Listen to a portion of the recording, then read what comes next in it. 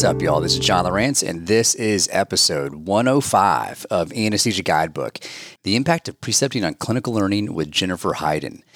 This episode is coming out on February 21st, 2024.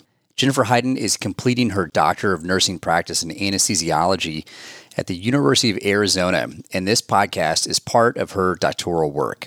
In this episode, we're going to walk through the behaviors, tips, and techniques preceptors can do in order to positively impact the clinical learning outcomes of anesthesia residents. Jennifer wants to hear about your experiences either as an anesthesia trainee or as a clinical preceptor in the survey that is attached to this episode. The link is in the show notes. It's a quick survey, totally anonymous, and will be used to help Jennifer complete her doctoral project at the University of Arizona. Prior to anesthesia training, Jennifer worked in medical, surgical, and cardiac ICUs for 8 years on both the East and West Coast.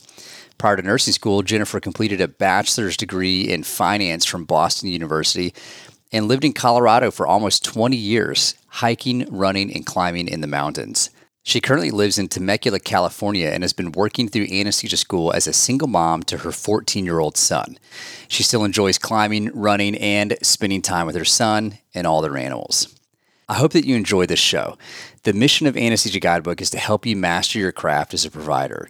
The art and science of clinical precepting is foundational to raising the next generation of highly competent providers.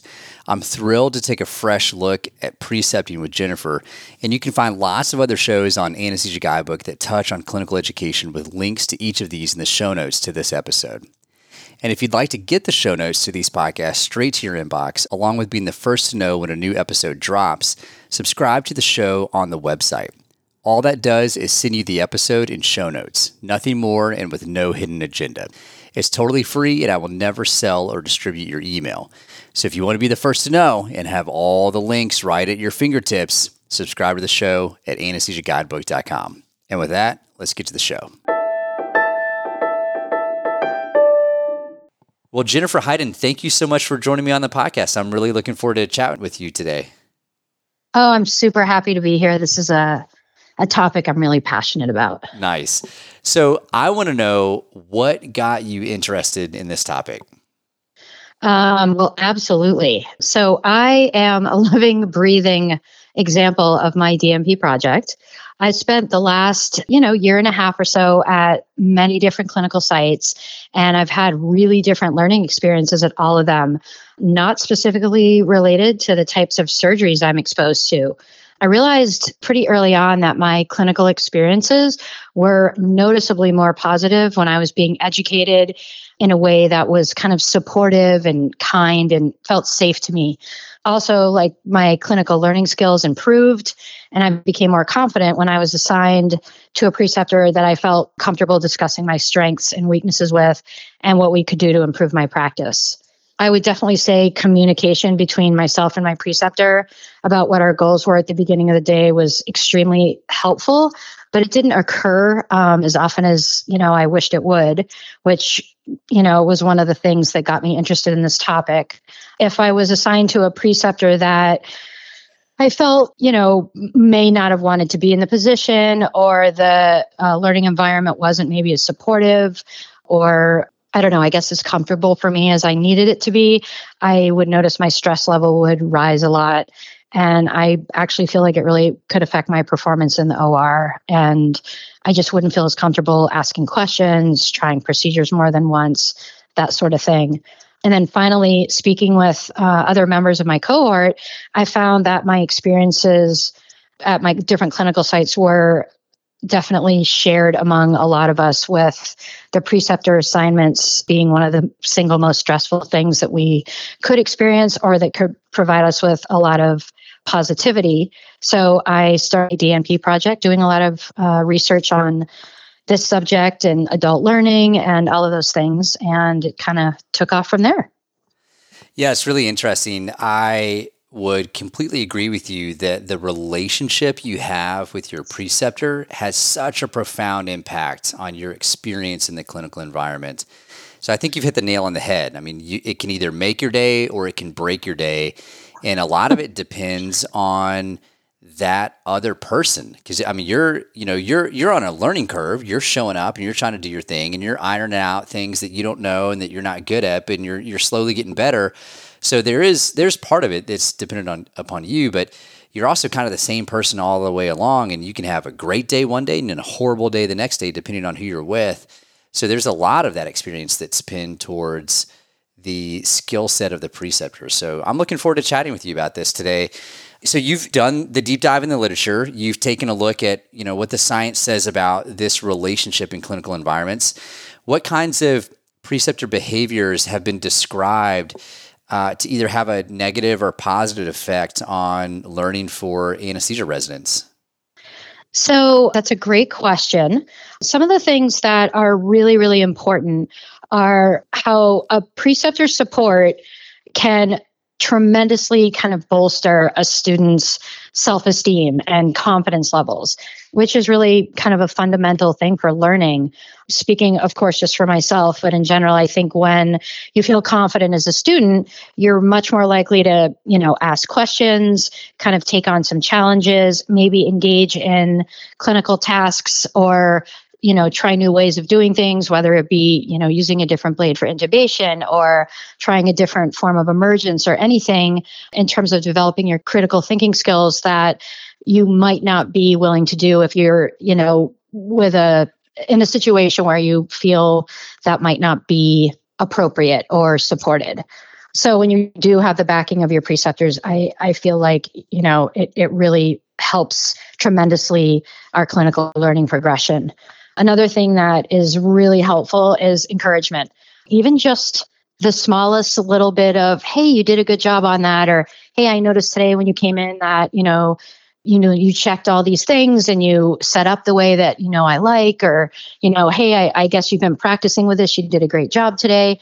Any of those kind of just the smallest little bit of encouragement, since we're all kind of stressed and nervous and learning and new, can really, really help with motivational levels, and I think probably lead to better outcomes in general.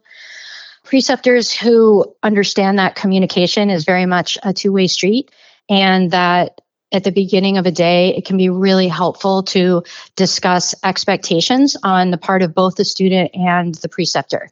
I have found that continuously to be one of the ways that is a very, very helpful and encouraging way to start the day, because then you kind of both have an idea of, hey, where do we want this day to go? The student can kind of say, hey, I feel like, maybe these things that there's room for growth. And the preceptor can say, okay, that's great. Maybe we can try this today or this tomorrow. So I feel like, discussing expectations, whether it's just for the next case you have or whether it's for the day, can be extremely, extremely helpful. Another thing that I think is super important, and it's interesting because after all of the clinical experience I've been at, one of my most recent experiences, this wonderful preceptor that I was working with was talking to me about how she had been an adult teacher in other subjects. And she said the most important thing she learned, which I just thought was fantastic, was that every single student is different. Every student comes with a different way that they learn things, with a different background in what cases they've already experienced, what their strengths are, what their weaknesses are. And she said she has found that the most kind of effective thing that she can do as a preceptor is to adapt her teaching style to the learning skills of the student. And I thought that was absolutely wonderful. Yeah, that's fantastic. Yeah, it's really insightful for her to think about actually looking at who's in front of her in terms of the clinical learner and adapting her style to meet that person's needs. I think it's really a sign of maturity in the clinician to say, if I want to be the best clinical educator, how do I tailor my skill set and my communication pattern to meet the learner in the best way possible?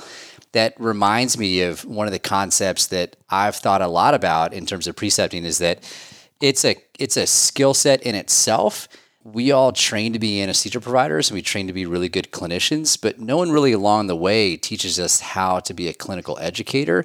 And that comes with its own skill set. So just because you're a great CRNA doesn't necessarily mean that you're going to be a great clinical preceptor. That would be like the halo effect in terms of biases. and thinking about like, oh, I'm really good at intubating or airway or cardiac cases, so I must be great at teaching these things. And that's not necessarily the case. Like, you actually have to develop a skill set in being an educator and being a communicator. So those are just two different things that people have to think about.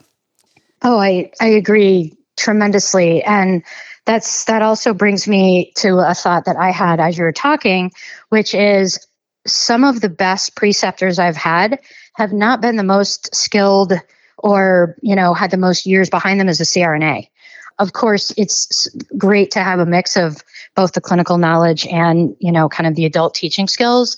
But there have been a number of preceptors that were even, somewhat new to the profession that were absolutely wonderful. And it was funny, kind of a common thread that I did talk to some of them about, because, whenever I have a preceptor that I feel like, is supportive and wonderful, I always make sure to tell them so they know and that it's positive feedback for them. Many of them had educated in a different part of their life, or had maybe taught in nursing school or something like that, and had said, teaching adult learners is just a totally separate and different skill. And I have found it to be just incredibly wonderful when I meet preceptors that have that background as well, or that have sought out additional teaching when they were realizing that they were going to be precepting. Because I know there are facilities, and there are, as this is becoming a bigger thing in nurse anesthesia, there are facilities that do provide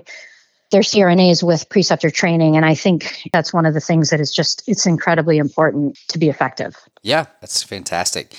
What kind of outcomes relating to clinical skills are being seen in the hospital setting as a result of preceptors' teaching methods? So depending upon those skill sets, does the literature show various outcomes in terms of learners?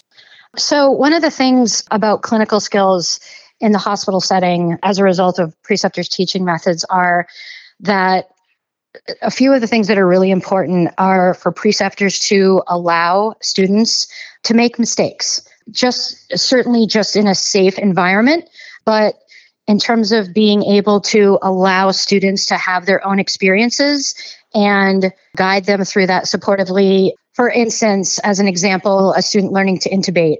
A lot of the research shows that students actually learn more sometimes when they don't do it perfectly the first time.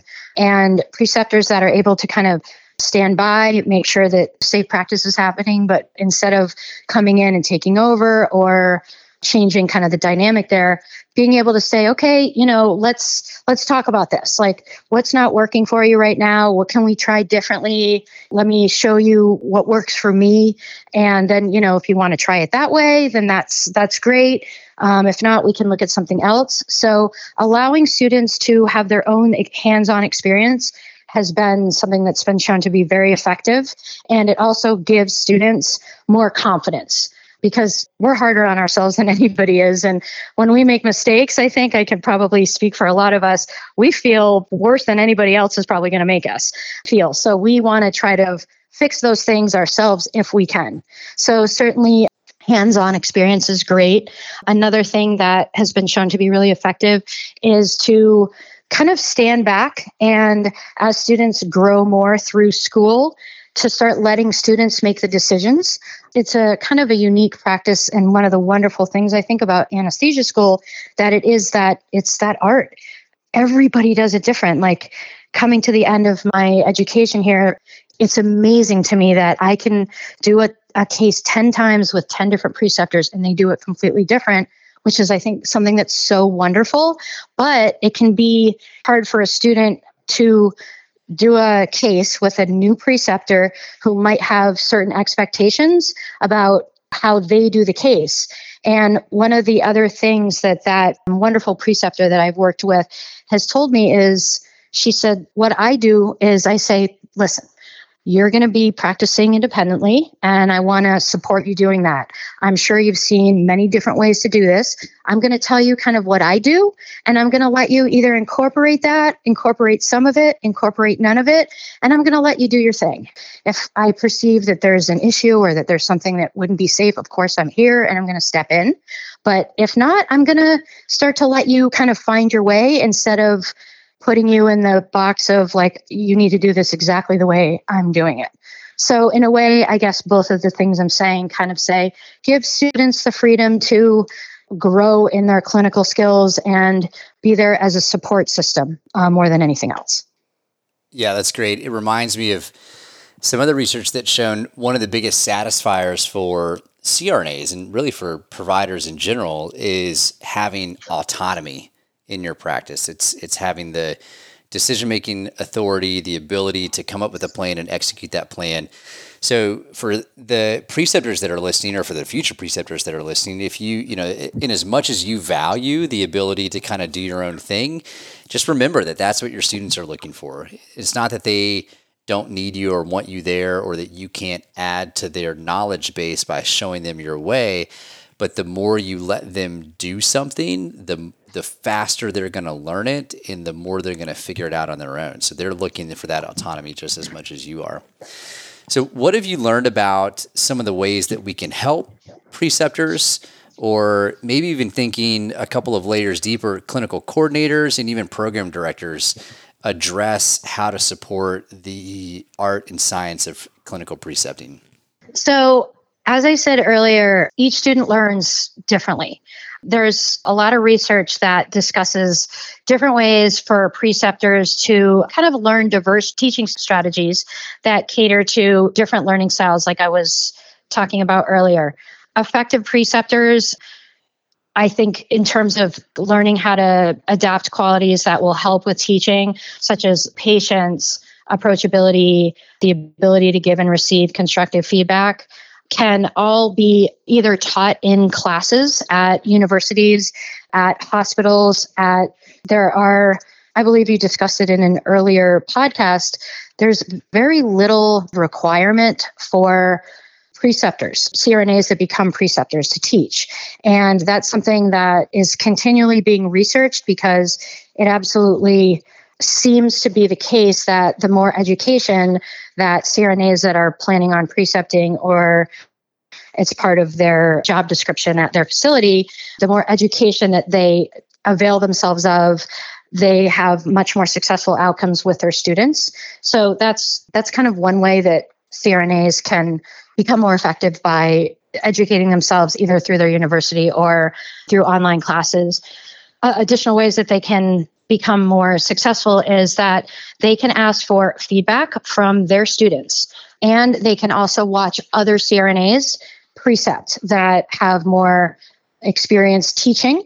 I know that a facility that I was at recently, there was a few CRNAs that had experience in teaching, and they actually had newer CRNAs come in the room when I was being precepted by somebody who had more experience. So they could kind of say, hey, this is what we're kind of looking for. They were two first and second year out of school CRNAs, and they said, we just want you to kind of see how we precept, the culture that we're trying to have here as a positive one between the students and their preceptors. And they felt that to be a very effective method. Like I said, one of the things to me that has only been part of my precepting experiences once or twice has been that preceptors can ask students, how did I do today? It's very much kind of a written thing, I think most students have to get evaluated at the end of every day or week or whatever your school guidelines say by your preceptor. What's missing is that the preceptor does not get feedback from the student. And I think a lot of students, being that we're new in this small environment of anesthesia across the country, I think a lot of students are reluctant to say anything like, hey, I had a great day, but maybe these things we could work on this part of communication between each other, or whatever that would help in the future. I think some of the research that I have read shows that if there was a little bit more of a two-way street with both the preceptor and the student getting feedback from each other, that can really help the dynamic of a relationship. Yeah, I love what you said about CRNAs watching other CRNAs precept, or getting feedback on their precepting skills from both their students and maybe even other CRNAs. It reminds me of Anders Ericsson's thoughts on deliberate practice. He's the guy that did the research. He's a clinical psychologist who did the research that Malcolm Gladwell pulled from when he talked about 10,000 hours is around the average of time it takes to develop true expertise in a domain. Yeah, so Erickson, he studied folks like violinists, dancers, and chess players. And what he found was that it's not just 10,000 hours of doing an activity, but it's 10,000 hours of deliberate practice where you actually sequentially try to add skills to your game, to your abilities.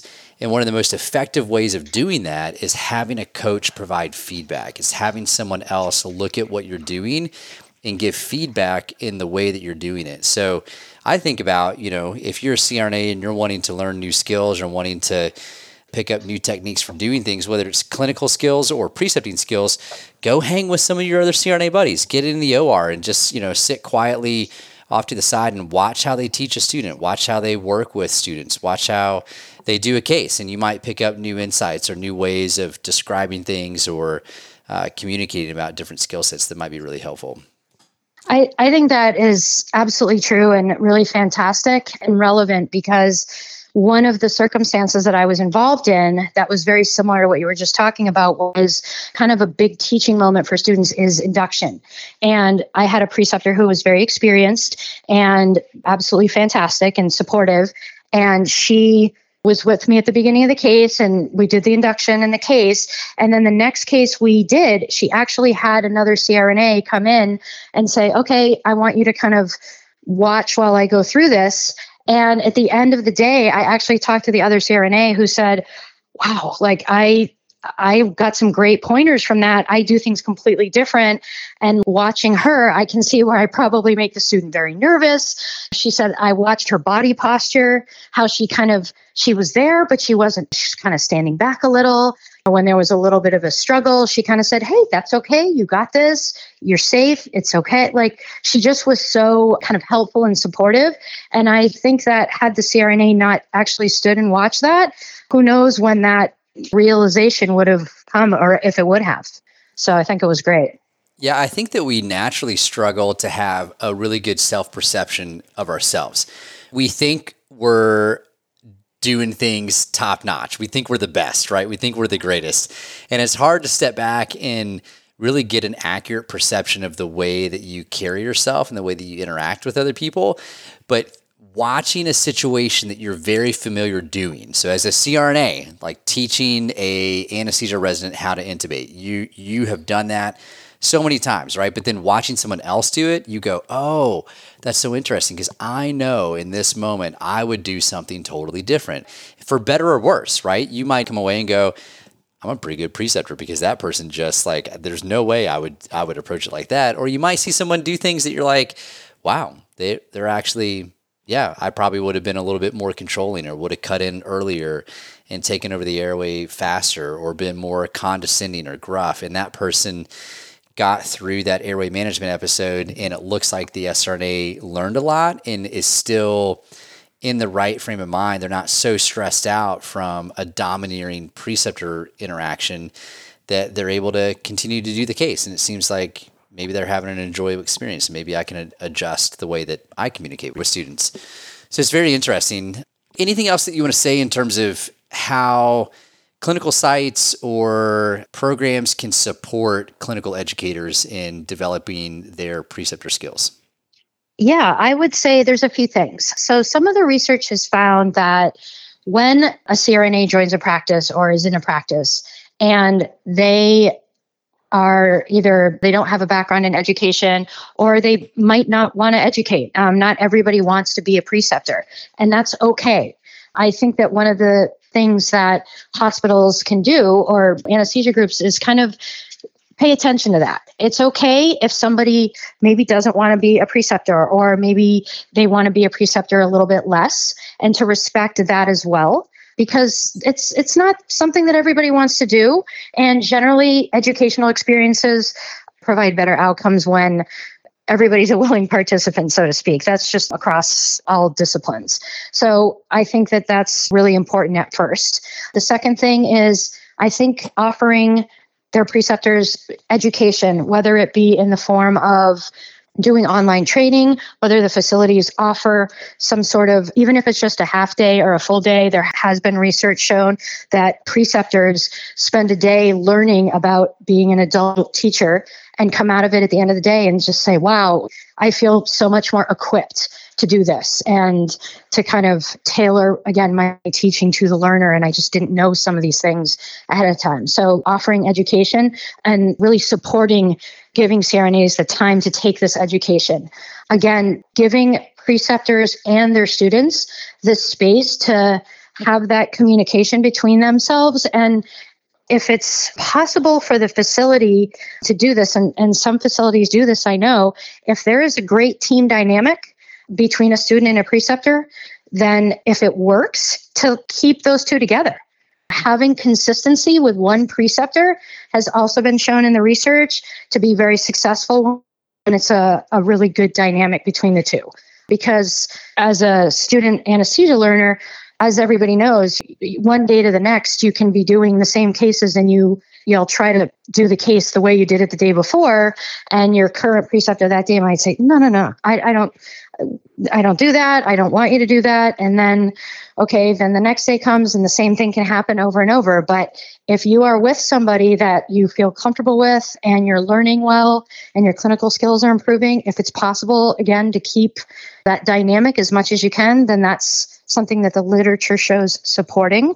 And I would just say, finally, any facility that is a learning facility for SRNAs, to make sure that the students have a voice as well. I think we're really doing a good job getting away from that subordinate, insubordinate, the hierarchy of a preceptor and the student, because, again, as you mentioned in another podcast, we're all going to be working together. We're going to be coworkers. We're going to be sharing each other's time and learning from each other for many, many years to come. And I think making that dynamic between the student and the preceptor more as equals has always been shown to be very effective in the research as well. Yeah, you said so many great things in there. Your comment about having consistency with preceptors caught my attention. It's something that we do at Maine Medical Center here in Portland, Maine. So I worked for 3 years or so as our SRNA clinical coordinator prior to becoming the chief CRNA at Maine Medical Center. And one of the things that we've done for the last several years is pair up our first year brand new SRNAs, like from day one in the OR. The first 2 months, which we're in that period right now, they started in early January. So January, February of this year, for the first 2 months of their clinical experience, each SRNA works with a team of CRNAs that numbers no more than 4 to 6 CRNAs. We found that we're a group of about 100 CRNAs. We've got 30 operating rooms on our main campus. And we keep them on our main campus. We keep them within general anesthesia cases. So we're not rotating them to specialty cases or getting them out to do regional or spinals or OB or all that kind of stuff. But we keep them with that small number of CRNAs, small relative to our group, so that they can have that consistency day to day. The CRNA is not relearning where the SRNA is from day to day or week to week. 4 to 6 kind of covers the schedule Monday through Friday. It allows for some inconsistency with, individual schedules, but it keeps the group small enough to where you develop that consistency and you say, okay, last week when we were working on airway management, we talked about this. And so now let's focus it in this way today. So it really kind of consolidates the exposure of that SRNA. It helps them develop relationships with the CRNAs. And obviously, we've picked out CRNAs who are stoked to work with first-year SRNAs, which is really, really helpful. Just this week, I was talking with one of our really experienced CRNAs, and she called herself a sub. She stepped into the OR. Someone had called out sick, so she ended up working with one of our first-year SRNAs. And this is someone she's a CRNA who wants to get into education long term. And she was, again, just like freshly shocked at the difference between working with a first year brand new sRNA versus an experienced sRNA. It's a different skill set from the cRNA. It takes a different mentality to go back to the basics and explain things in a concrete way that's sequential and layers skills and complexities. So if you can find a cadre of cRNAs that are really passionate and motivated to work with brand new sRNAs, that can help. But really anywhere along in their pathway, Jennifer, to what you said, is probably helpful if they're working with a small group of people. And then your last comment about like, we're all in this together. Like my mom has this saying, shout out to Grandma Gail, that we're all just walking each other home. And at the end of the day, we're all moving in the same direction, which is we're learning how to take care of patients. We're learning how to take care of each other. And if we can create an environment that is supportive and facilitates success in our learners, it's only going to be good for our profession. Oh, I could not agree more. I mean, I think everybody I know wants the same thing. You know, we want to be patient, we want to be safe. We all love anesthesia, and these hiccups along the way, anything we can do to facilitate supportive learning environments and all of this positivity. I mean, it really, really does have a tremendous effect on our clinical learning progression. And as I said, I have lived through a year and a half of it, and I've definitely found that I can spend a month with fantastic supportive preceptors, and I feel like my clinical learning just skyrockets. And on the other side of the coin, if I'm in a situation where I feel more uncomfortable or stressed or unsupported, it really does, it just affects the bigger picture. And I think some of those things you said are fantastic. Anything we can do to support each other it's priceless. And I think that's always where the most effective learning and which leads to safe, proficient anesthesia practice. That's where that comes from. That's awesome. Well, Jennifer, this has been a wonderful conversation. I'm so glad to have it with you. But it's not just a podcast. You're also doing a study associated with your DNP project. So you've got a survey that you want to mention. Can you tell us a little bit about that?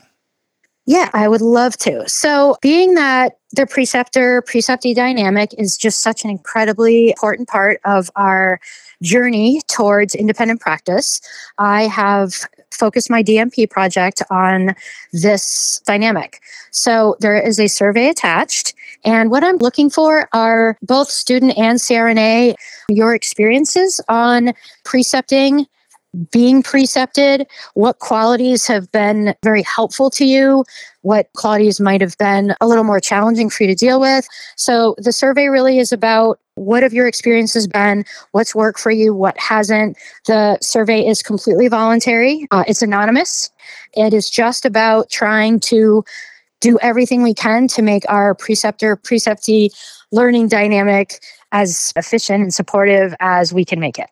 So I thank you, and it's anybody who would like to fill the survey out. I would tremendously appreciate it. I will be back on the podcast to discuss the results at a later date. And I can't thank all of you enough for the time listening to the podcast and filling out the survey if you're willing to do so. So thank you so much. Awesome. Well, Jennifer Hayden, good luck as you wrap up your DNP project at University of Arizona. I know you're excited to get this wrapped up and move on towards boards and crossing over to the other side to be a CRNA. So congratulations on where you are, and we look forward to hearing the results of the survey. Thank you so much, Sean. I really appreciate it. And thank you to everybody who's listened. What up, y'all? I wanted to drop a reminder that if you're a CRNA looking for a great team to invest yourself and your career in, check us out at Maine Medical Center in Portland, Maine.